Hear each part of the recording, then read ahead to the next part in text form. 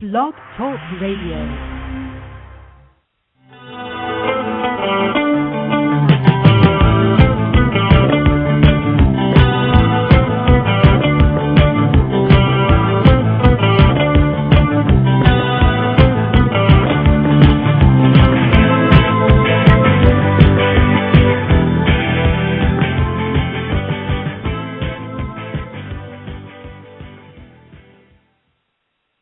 Hello and welcome to Food Integrity Now, advocating integrity in our global food supply. This is our first show at our new venue, Blog Talk Radio. I'm one of the hosts of the show, Carol Griffin, and I'm here with one of my co-hosts, Susan Wright, and Matt Spaeth will be joining us shortly. Welcome, Susan. Hi, Carol. Thank you. We plan on having on this show very interesting, informative, and provocative shows on current issues that affect our health and the environment. We hope we can inspire and educate you to get involved in some way on any issue that speaks to you. We would also like to educate many about the growing concerns and challenges that we're facing involving our food supply and the environment. We welcome all of your questions and comments. Our website is foodintegritynow.org, and you can email us at info@foodintegritynow.org. And if you have any questions or comments during the show, our call-in number is 877-497-5892. On our show today, we're going to be talking about geoengineering, or chemtrails. Also, weather modification, and we're going to be speaking with documentary filmmaker and activist Michael Murphy. Michael's current film is What in the World Are They Spraying? We also have G. Edward Griffin. Mr. Griffin is also a filmmaker and was also involved in the film What in the World Are They Spraying? He's a political speaker and author, and some of his books include The Creature from Jekyll Island and World Without Cancer. Welcome, gentlemen. Well, thanks for inviting us. Thank you, Carol. It's good to be on. Yeah, it's great to have you guys.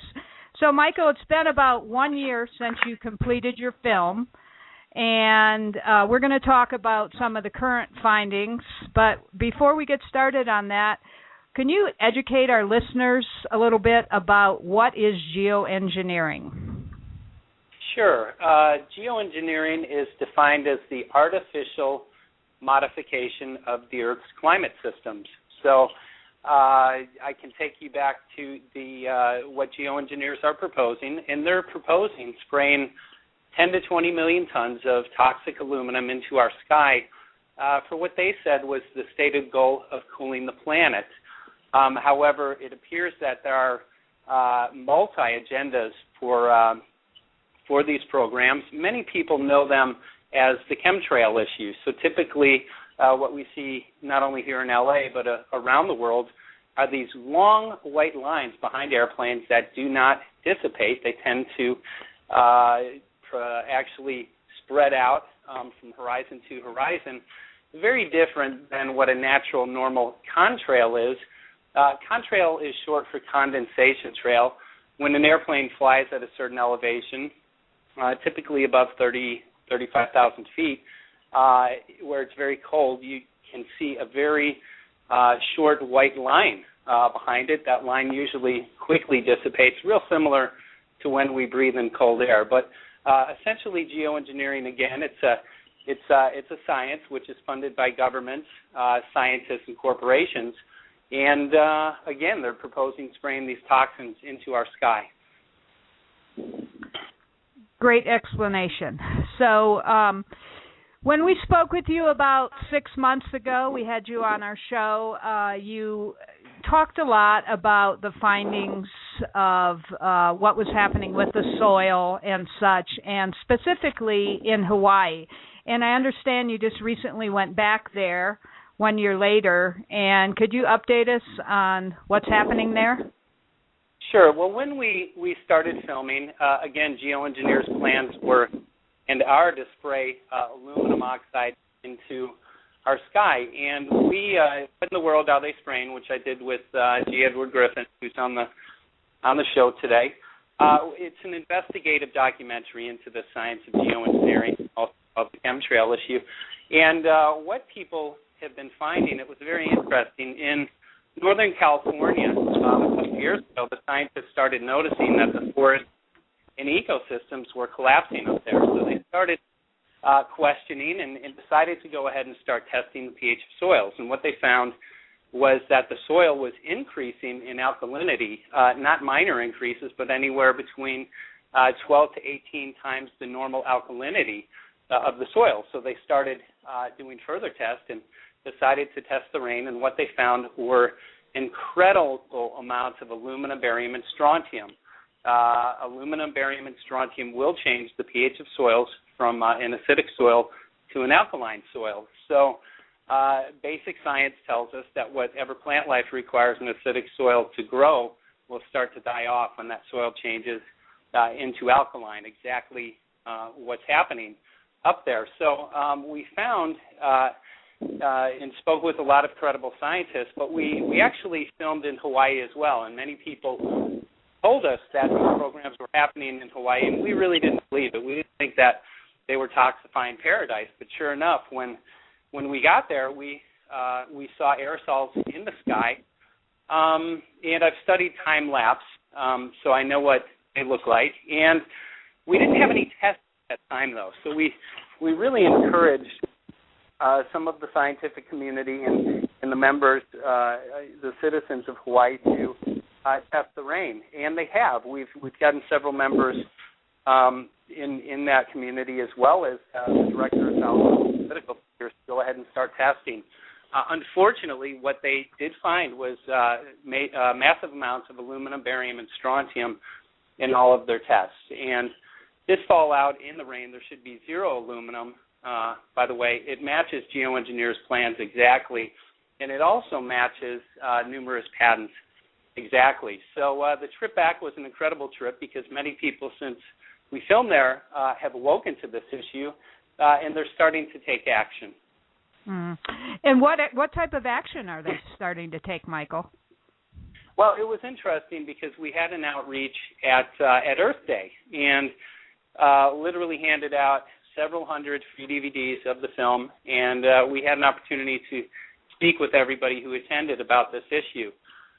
Public interest was so incredible that a couple days later, they decided to have a town hall meeting. Maui's very small, but we got over 200 people to come into that meeting, including some political figures and also the director of health.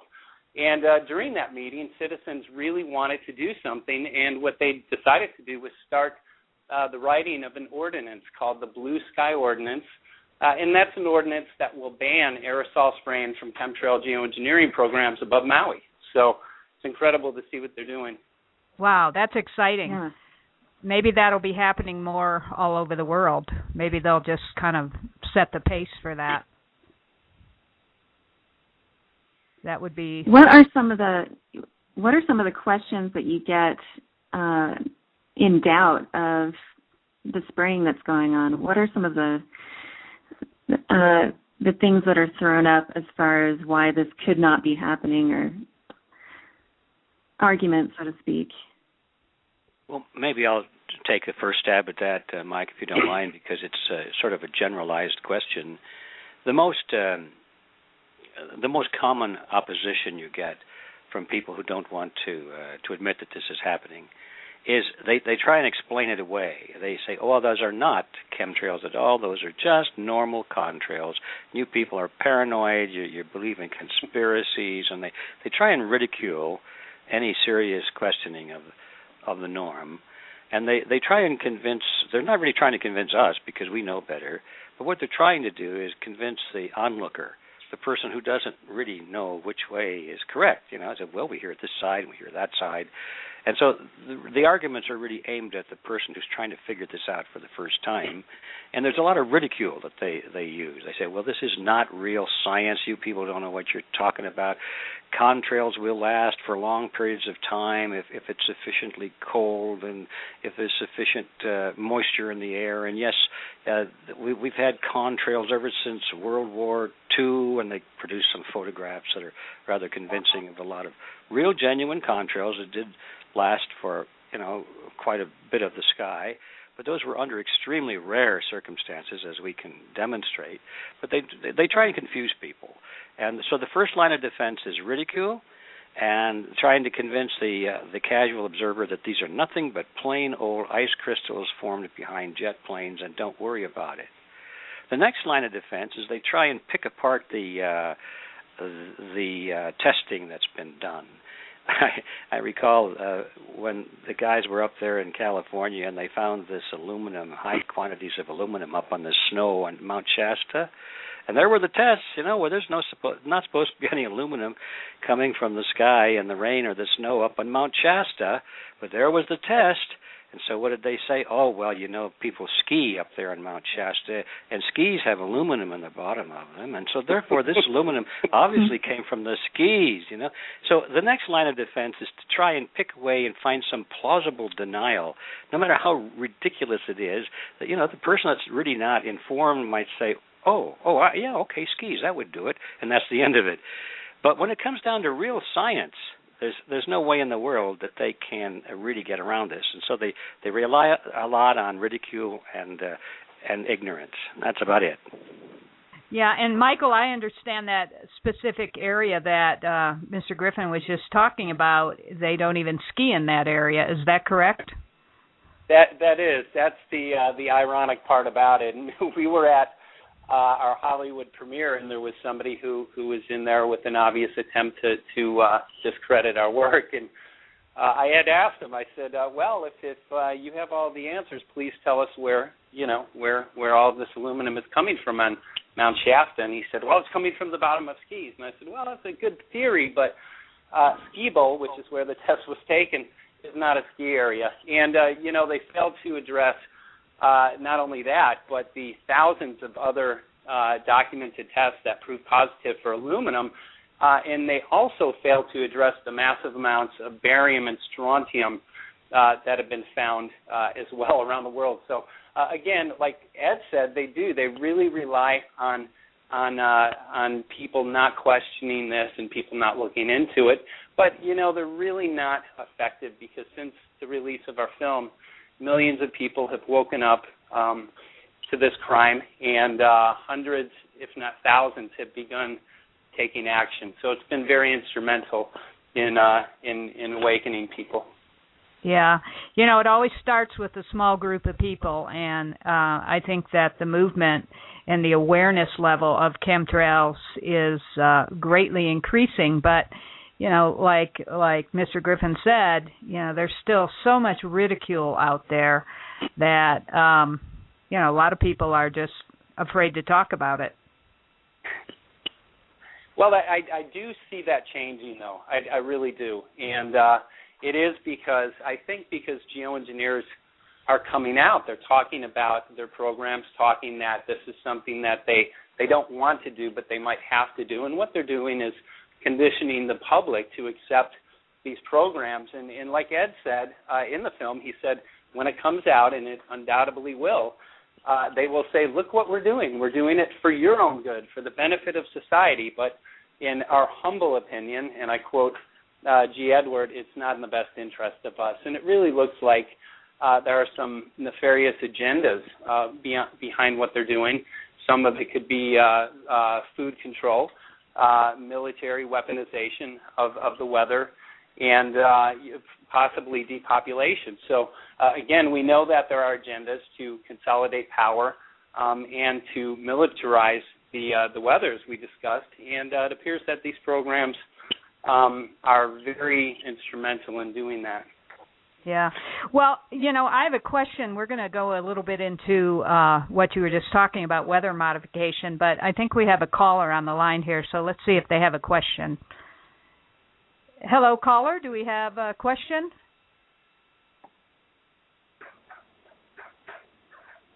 Anybody there? Do we have a question? Oh, well, I guess not. Okay. Excuse me, we're kind of new with this whole dashboard thing, but we did have a caller on the line, but we lost them. So how do you think this geoengineering is affecting our current weather patterns. I mean, the weather is crazy all over the place right now. I mean, the flooding in Mississippi, the droughts in Texas. What's your opinion on that, either one of you? Well, I'll jump in on that one. The opinions, even among us, vary on that topic because here it's speculation. We don't really know. What we do know, we try and stick with. We do know that they're spraying. We do know that what they're spraying is highly toxic. We do know that they're lying to us about it. We think that's, quite enough right there. But now, when you get into other areas, such as, well, could this possibly be affecting our weather? And are they using other types of technology in combination with this, such as radio frequencies generated by large antennae that reflect off the aluminum in the atmosphere and so forth? Well, those are all possibilities, and we have to acknowledge that, we can't rule it out. But as far as I know, none of us have real smoking gun evidence that is, in fact, what's happening. But we'd be foolish to close our eyes to that. But there's a fine line, you have to say, well, we don't know for sure. This is something we have to watch. It's a possibility, perhaps, but let's just stick with what we do know, which is that they're poisoning us and lying to us about it. What's your take on that, Michael? Well, I agree with Ed on that. I can share a story, but I can also share from the geoengineering conference that I went to, and there are many risks associated with geoengineering. Some of those are ozone depletion, which we've had very much of a depletion in the past 7 to 8 years. But there are also droughts in certain areas. So Ken Caldera, the number one geoengineer in the world, says there will be winners and losers in geoengineering. So it's very interesting. But the story I wanted to share with you, Dane Wigington, who is a solar power expert, and he's also worked in lightning suppression for a number of years, so he studied weather. He has 2,000 acres overlooking Lake Shasta, and we interviewed him, and it's very sad because much of his property and the plant life is dying off on there. But we spent a couple days in the late fall on his property in the forest, and a big winter storm was coming in, and I think it was projected that it was going to drop about 3 inches of rain. And when we woke up in the morning, Dane said, "Mike, I want you to listen closely." There was cloud cover, and he said, "What do you hear?" I said, "Well, I hear jets." He said, "We are not at all in a flight path." He said, "However, you will hear these jets flying by all day." And he said, "This is very common." He said, "What I think they're doing is seeding the clouds, sequestering the moisture. Barium, which is being found as a desiccant, so it will change the molecular structure of clouds so that it will not rain." And he said what they're doing essentially is steering storms. It's believed that because aluminum is a conductor, that they're heating up various parts of the sky. And at the geoengineering conference, David Keith spoke about their ability to heat up, I believe it was over 200 square miles of sky within that. So it's believed that they can create high pressure and low pressure systems and essentially steer storms. But anyways, Dane said, watch. This storm, he said, we'll be lucky if we get a drizzle or any rain at all. But he said, watch later in the week. He said, we'll get flooding in the Midwest and the East Coast. And that's exactly what happened. So, again, it's speculation, but I think we definitely need to be open to that. And that's something that I really want to look into and find some hard facts and expose, because I believe it's happening. Well, so you're going to be kind of gearing in that direction for creating more evidence in the weather modifications, kind of taking it to the next level? Well, I'm not 100% sure, but I'm definitely open to it. So if the opportunity and the calling is there, I definitely want to answer that call. But I think it's a real important issue, and many people today can relate to the strange weather, and many people have had intense losses, as a result of this weather. So it definitely merits some investigation. I've had a concern also about the radiation levels since the earthquake in Japan. And I'm wondering, how the radiation fallout and the chemtrails, I mean, what a toxic mixture we have going on right now. Have you given that any thought? Ed, do you want to take that one? Well, I guess the simple answer is yes. Okay. I think we've all given a lot of thought to that, but where do we go with that? And it's concerning enough that we have particles that are carrying radiation with them and being dropped into our air and our soil. There's some disagreement about how serious that is, but as far as I'm concerned, I don't like it. It's possible that the threat is being overblown a little bit, but I don't, I'm one of those people who would like to err on the side of caution. I'm concerned about it. Hopefully it's not as bad as it might be. But nevertheless, we do know that they are dropping, I shouldn't say they are dropping, but particles of radioactive material are being dropped on our continent, and it's going to go into the water. It is going into the water and into the soil, and we're going to somehow wind up with it in our systems. Fortunately, a lot of that stuff has very low impact.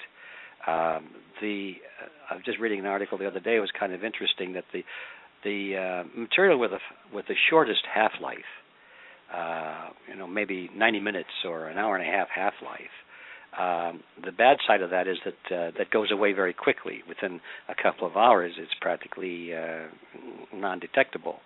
But it's also the most dangerous because it has the most impact on our genes and on our cellular system. The stuff that lasts forever, that everybody's so concerned about because it lasts near an eternity, is very, very low in radiation emission and has practically no impact on human cellular growth and development unless it's in extremely high quantities.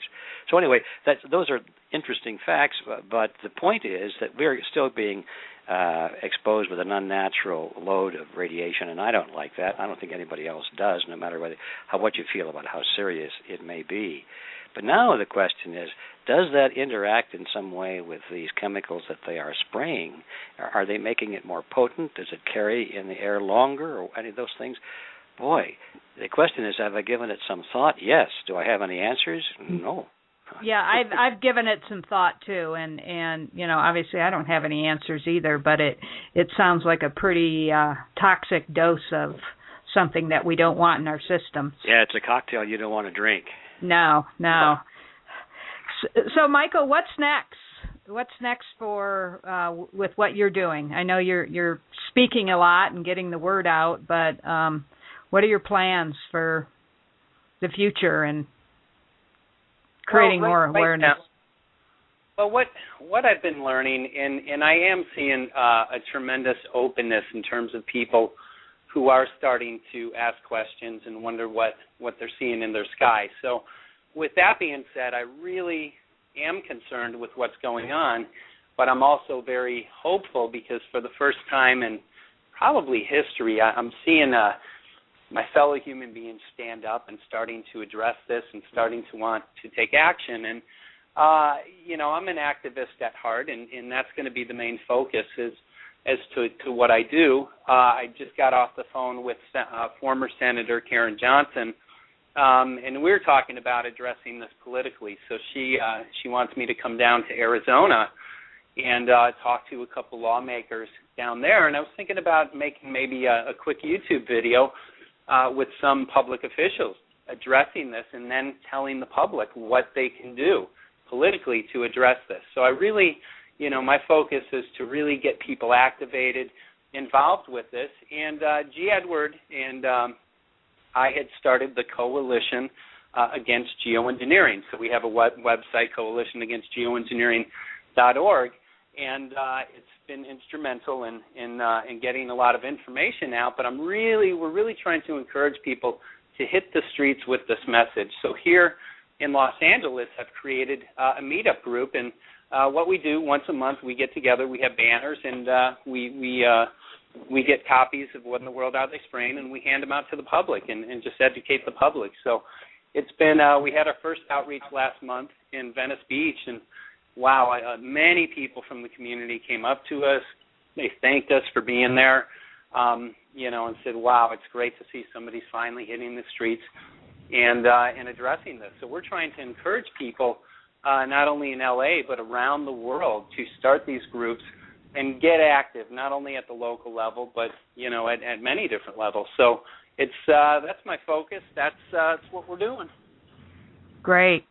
And getting everybody involved that really cares about this issue is so important. We've done a screening here in the small town of Woodland Park, and just by sharing this information with a couple of people, then they share it, and that's how the word gets out. So, have you been met with much resistance from any of the folks from Washington since the release of your film? Have you heard anything from anyone? Well, I can answer that. A lot of people ask me, have you heard back from any of the politicians who you sent letters to? And the answer, and I wasn't surprised, no, we haven't heard back from anybody. We know I get a bunch of emails from people who have addressed this issue with Dianne Feinstein and Barbara Boxer and many other of the politicians in Washington, and the response is the same. What they typically get back from these officials, senators, members of Congress, appears to be the same letter stating that the chemtrail issue or chemtrail geoengineering has been debunked. What people are seeing is simply contrails. So it appears it's a very difficult situation for a public official to address because, A, if they admit that it's going on, then they have an obligation to address this and do something about it. We have to remember these are crimes. These are crimes against nature and humanity. They're black ops programs, and they're hurting a lot of people. So I think there's a lot of fear in Washington, D.C., for our public officials to address this. And I think a lot of people whose job it is to address this really don't know what to do. So as a result, they're using their plausible deniability and stating what we're seeing is simply condensation trails. However, the thousands of duplicate tests and documentation just completely contradicts what they're stating. Okay. There's in here for a second. Actually, sorry. Go ahead, Susan. Oh, I'm sorry. Kucinich talks about chemtrails. I thought that was interesting that he's brought that up. So there are some people in government that are aware of what's going on. Well, I'll kick in. I think Michael pretty well covered that. They're aware, but they don't want to sign in on it. They want to plead as much ignorance about it as possible. That way, they're not responsible. See, this really touches on a deeper issue, which is bigger than chemtrails even, and that is how can something like this, something as important as this, and something as devastating as this be going on, and none of our leaders are willing to do anything about it? And the answer is that there's some force there that's bigger than we want to admit even exists. There's something bigger than politics here. There's something very powerful that has a grip of fear over our own elected leaders. And that's that's topic for a whole book or another program right there. What is that force? Where's it coming from? What's its goal, and so forth? I'm actually reading a book right now that kind of addresses that issue. It's called Allies of Humanity, and I'm just probably 75 pages into it, but it's an interesting book, so you might want to check that out. Indeed, yes. Well, we know it's there, and it's very real, and nobody wants to really look at it or certainly even talk about it. Right. Well, before we go any further, we're going to take a break so we can listen to our sponsors. And do we have any callers on the line that have any questions before we go to break? Okay. Yes. So you have a question? Yes, I do. Okay. Go ahead. Yes, my question is for Mr. Murphy. Yes. Are you there? Mr. Murphy, your expert on the sampling is Francis Mangels, correct? Well, there are many different experts around the country now who have taken many different tests, but he's one of them. Okay, Mr. Mangels. Mr. Mangles was on this same program, and he mentioned that he knew of no possible natural source for strontium, barium, and aluminum in the Mount Shasta area. However, if someone Googles strontium and Mount Shasta, what they will find is that the whole mountain is made of andesite lava, which is high in strontium, aluminum, and barium. Did he tell you that? I'm not sure if he did, but that's interesting. We know now, that all a person has to do is Google strontium and Mount Shasta, and they find out strontium is very high in the lava which formed Mount Shasta. Now, I noticed that your snow samples were taken in July. In July, the snow would be a little bit dirty, don't you think, rather than fresh snow? Well, based on your line of questioning, it's pretty apparent that you don't want to believe this, and neither do we. It's not just me. The people in Mount Shasta. I'll be able to respond to your question. Shasta, 2 years ago, the people in Mount Shasta, in the newspaper, it was recorded that there was new tests find no trace or no aluminum in the area water. The people in Mount Shasta I can address they know that as well. That was well water, and Francis agrees with that. None of that was stream water. Has gotten through the aquifer. Surface water. So I can address that question, but based on your questioning, none of us really want to believe that this is going on. But bottom line is this: 0 aluminum, 0 barium, 0 strontium should be in our range, and it has escalated several thousand. No, it's not necessarily in the range. 7 years. And with that being said, sir, if you would let me finish, and it has escalated not only in Mount Shasta, but also around the world. Now, it's very interesting that what we're finding was not there before the trails were there. It's very interesting that what we're finding matches geoengineers' plans exactly, and it matches numerous patents exactly. And again, I was like you. I really didn't want to look at it, and I really didn't want to believe it. But, upon our research, the toxicity that we're finding in thousands of tests, not only in Mount Shasta, but around the world, cannot be disputed. Well, the Mr. collapse Murphy, of the ecosystem cannot be disputed.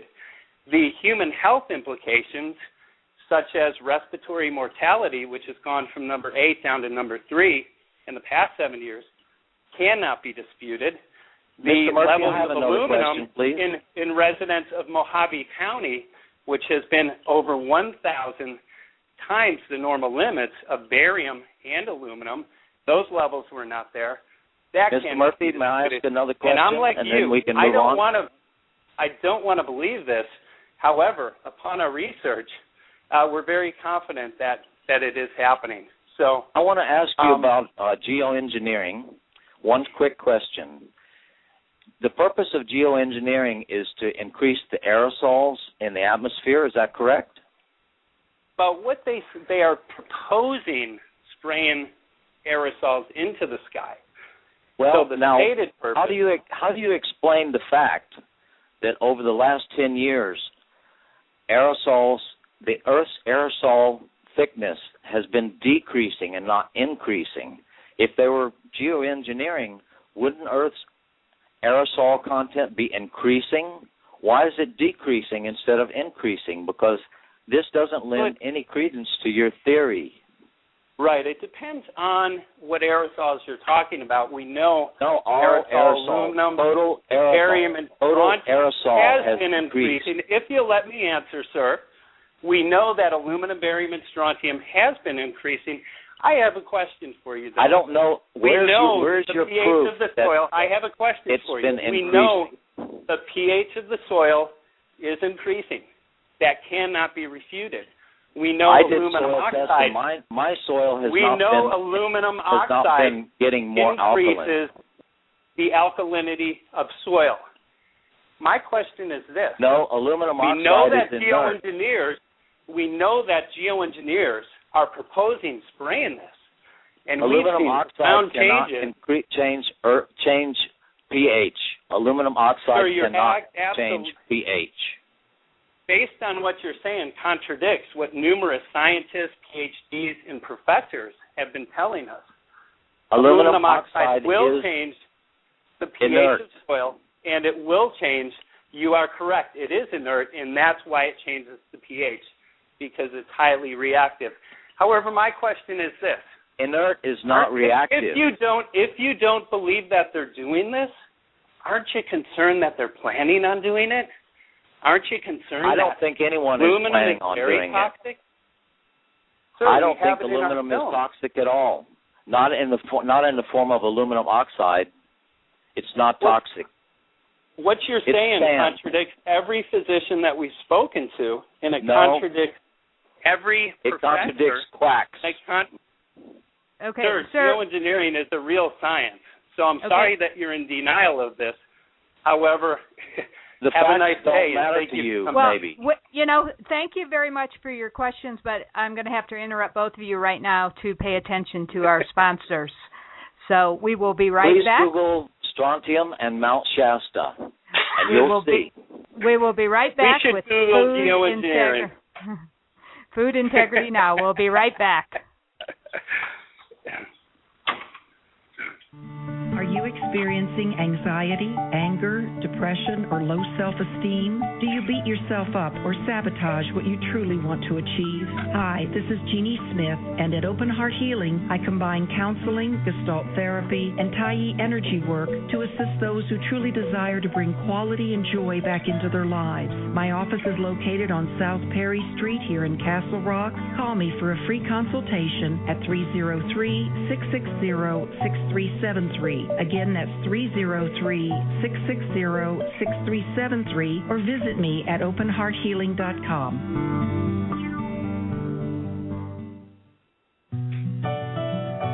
Linda Masterson, Soul Purpose Astrologer, works with astrological tools and with guides in the non-physical to assist ones in knowing their soul purpose.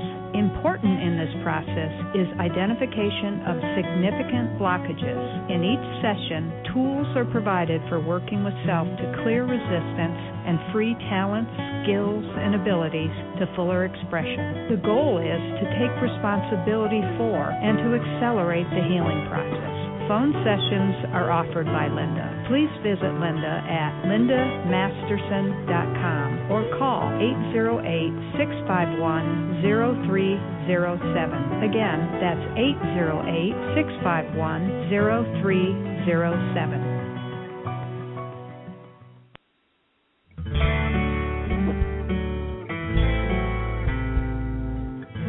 Everyone, this is Carol again, and I just wanted to talk to you about one of our new sponsors, Hole in the Wall Herb and Vitamin Shop up in Woodland Park.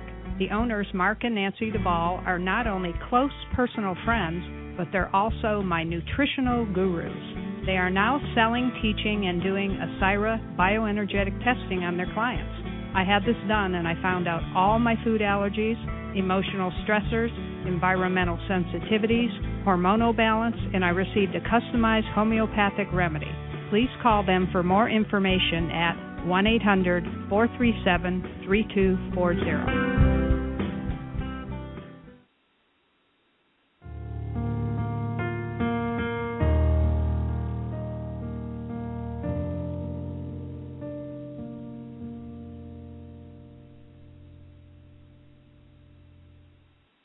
Welcome back to Food Integrity Now. We're speaking with Michael Murphy and G. Edward Griffin about the controversial subject, as we just heard, chemtrails or geoengineering. So that was interesting. That was interesting, and none of us want to believe that geoengineering is real. However, it is for the public record that David Keith, Ken Caldera, Bill Gates is funding the science. And, again, everybody who we've spoken to, including the physician, stated aluminum oxide is very toxic to human health and the environment. And, again, I think we all go through a process before we admit that there's a problem, and that process is called sometimes denial. And when you look at the facts, they're simply is no disputing it. Now, I wish the gentleman that called was correct, and that's what I would like to believe. However, upon our research, and it's just not in Mount Shasta, this is a worldwide phenomenon happening in most countries, not all of them, but the places where it is, we've seen profound changes. So it's very interesting, the psychology, and I think Ed addressed that really well when we had a similar caller call in from the Nori show. Ed, I think you worded it correctly about the process that people go through. Well, I don't remember that particular thing, but I'm just wondering, is our caller still on the line, or did he hang up? I think he hung up. That's too bad. I was hoping. Let me see if caller, are you still on? Are you still on the line? No, he hung up. I think the caller left. Okay. Well, maybe he could.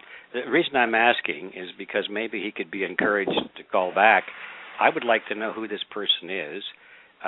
He obviously is not in denial. He is not your average person looking at this topic for the first time. He obviously is well informed. He's done some research. He's been on the internet.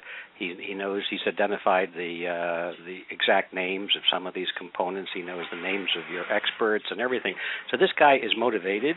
I'd like to know what his name is and how we could reach him if he would like to identify himself for the public, because I would like to answer some of his questions, not in this debate or argumentative form, but just see what he says, what his references are, who he is, what's his point of view, and really dig into it and do it, intellectually as much as possible instead of emotionally. He obviously wanted to argue, but I would like to see where he's getting his information and who he is and what his credentials are. He knows who we are.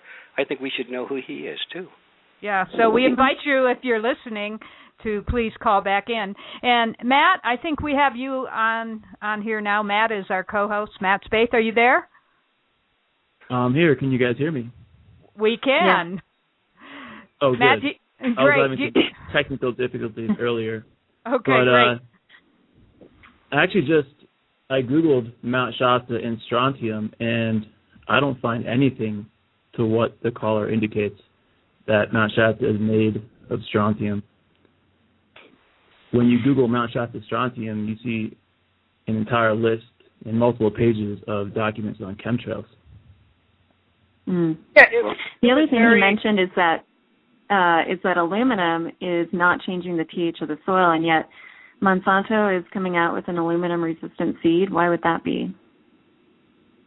Well, there might be many reasons for that. What was interesting, he stated there was no science of geoengineering, and I think Ed asked the right questions. Where was this documentation? Because everything that we've researched, and I went to a geoengineering conference. I've interviewed Ken Caldera, geoengineer David Keith, and Alan Robach. So I'm wondering if these people were simply lying to me, stating that they were geoengineers when they simply weren't. But anyways, we hope that he calls back and have a lot of questions for him. Well, remember earlier in the program, the question was raised as what do people say in opposition? And the answer was, well, first they ridicule, and the second thing is they try and explain away through plausible denial and peculiar little ways. And we mentioned the aluminum on the skis as an example. Well, this gentleman has brought up some more examples of that. He was picking away, well, just because there's aluminum and strontium and so forth on Mount Shasta in the lava flow, therefore should it be in the snow that came from the sky?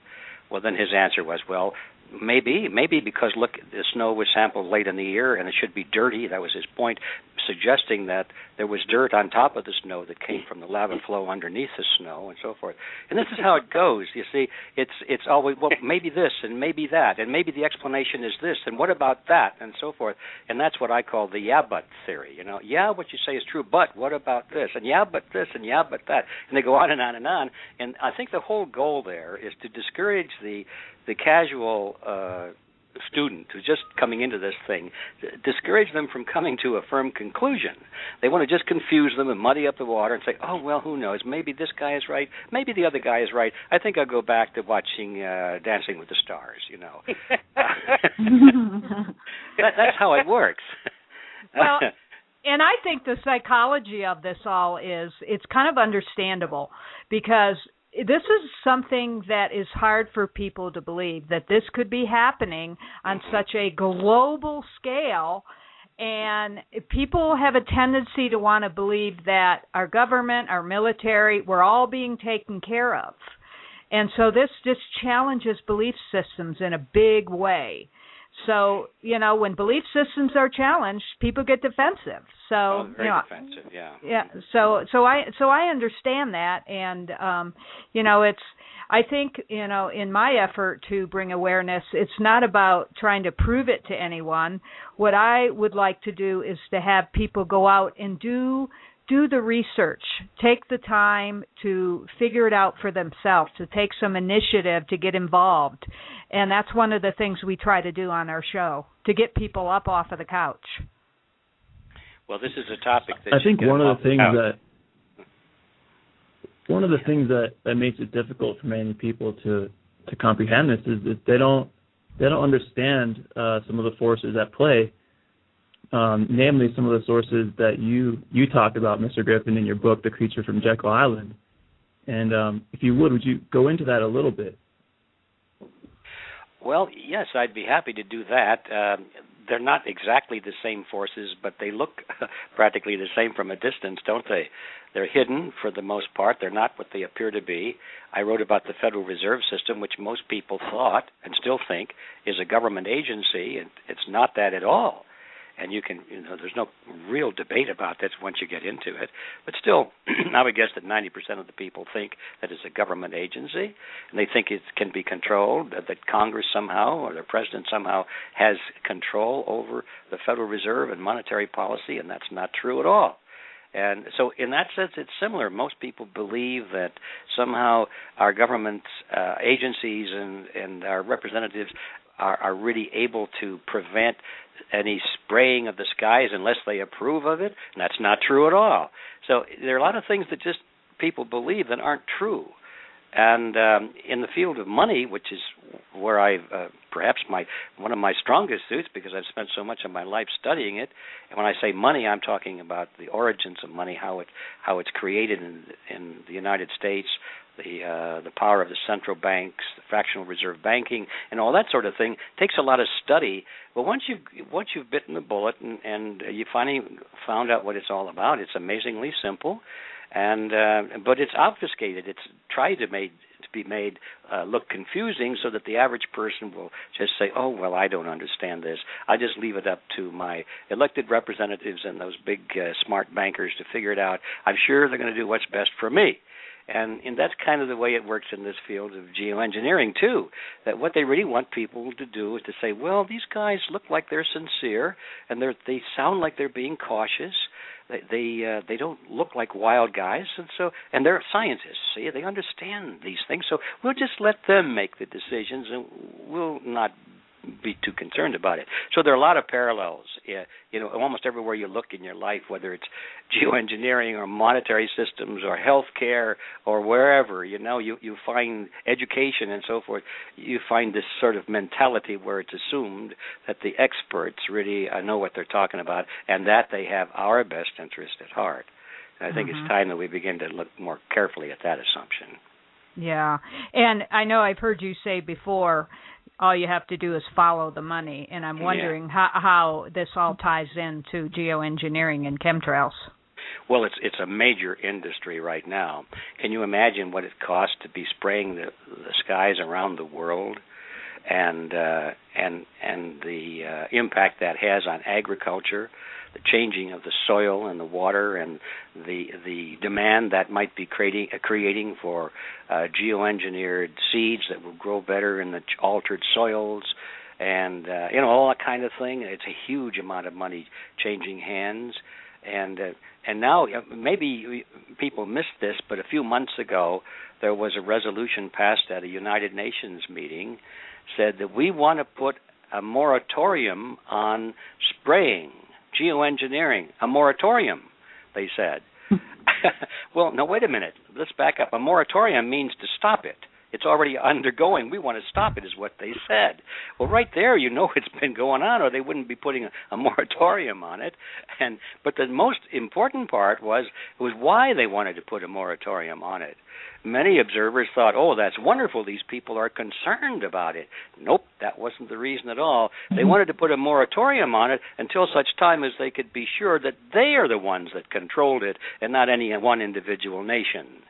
You see, it's not that they were against it. They were worried about who was doing it. It should have been them, they said. So therefore, let's put a moratorium on it until we can control it.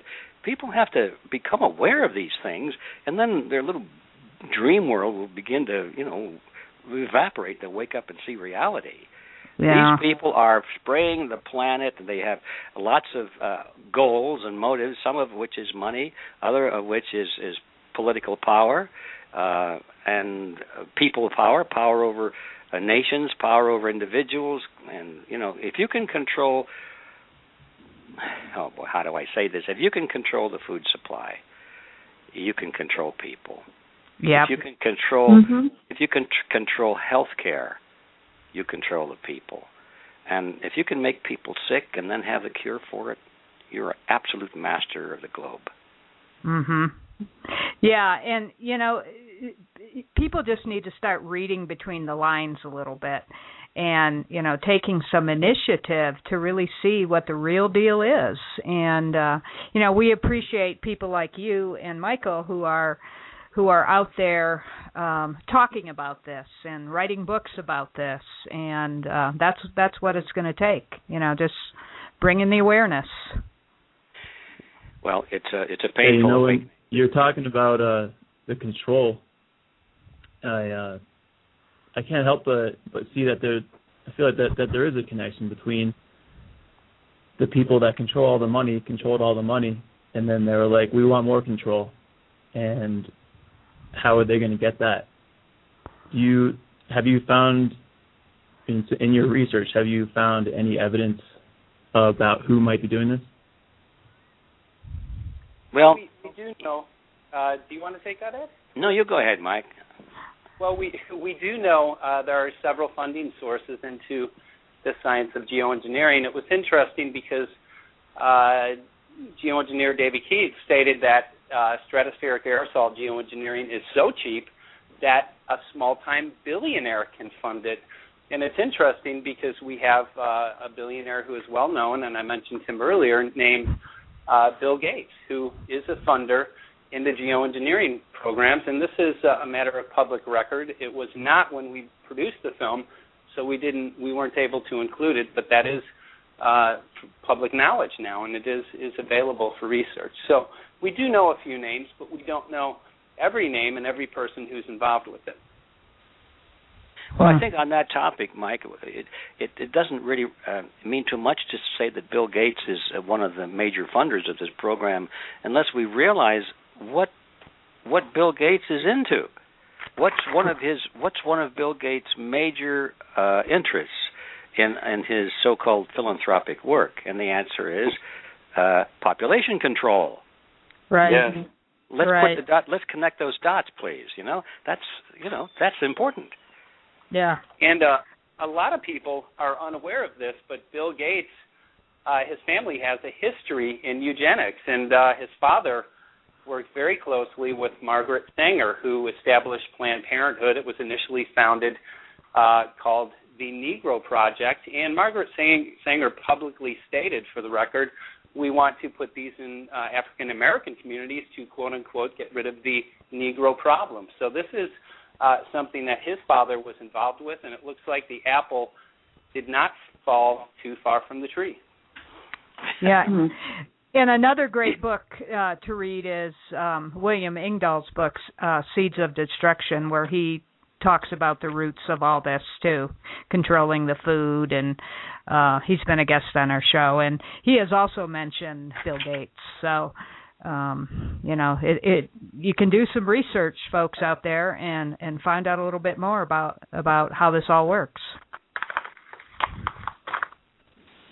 So, Well, we're going to be running out of time here shortly, but this certainly has been an interesting show today, and we appreciate both of you being on our show again and appreciate the work you're doing, and just look forward to hearing more from you and as this whole thing unfolds, because I believe, like Mr. Griffin believes, that eventually they're going to have to come out and admit it.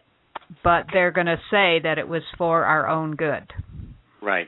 And I might suggest that if anybody wants to see our documentary, that they haven't already seen it, they can find it on our website, which is realityzone.com. And it's not hard to find. Once you get to realityzone.com, you'll find What in the World Are They Spraying? Okay.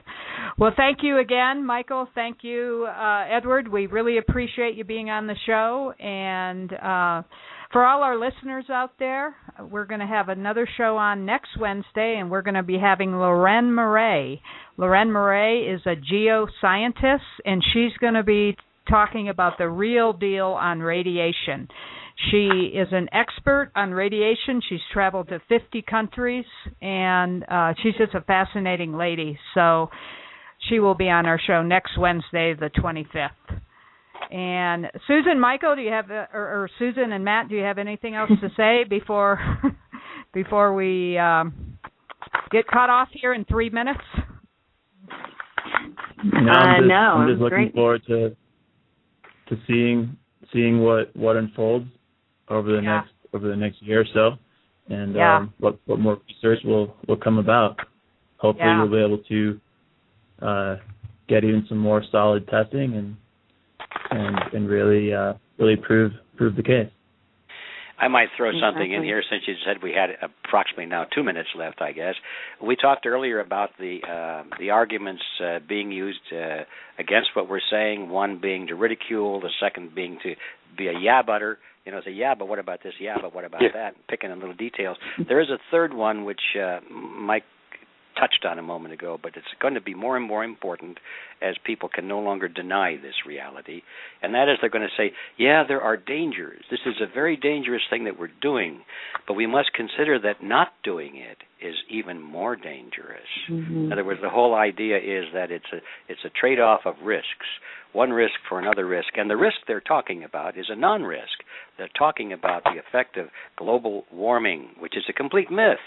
So they're depending on people's ignorance about global warming. They've conditioned so many people to be afraid of global warming and the destruction of the planet because of this climate change, supposedly. But they say if we don't do this geoengineering, then we're going to have to face the consequences of global warming. So be aware for that. That's coming down the line. It'll be the final difference. Right. Well, fear has been used. Fear and ridicule have been used for eons. And it's alive and well. Yes, unfortunately. Yeah. Unfortunately. Certainly is. Yeah. Well, thank you again. You are listening to Food Integrity Now on Blog Talk Radio. Our website is foodintegritynow.org. You can email us at info@foodintegritynow.org, and we welcome all comments and questions. Thanks a lot. We'll be on the air next week. Bye-bye. Thank you. Bye-bye.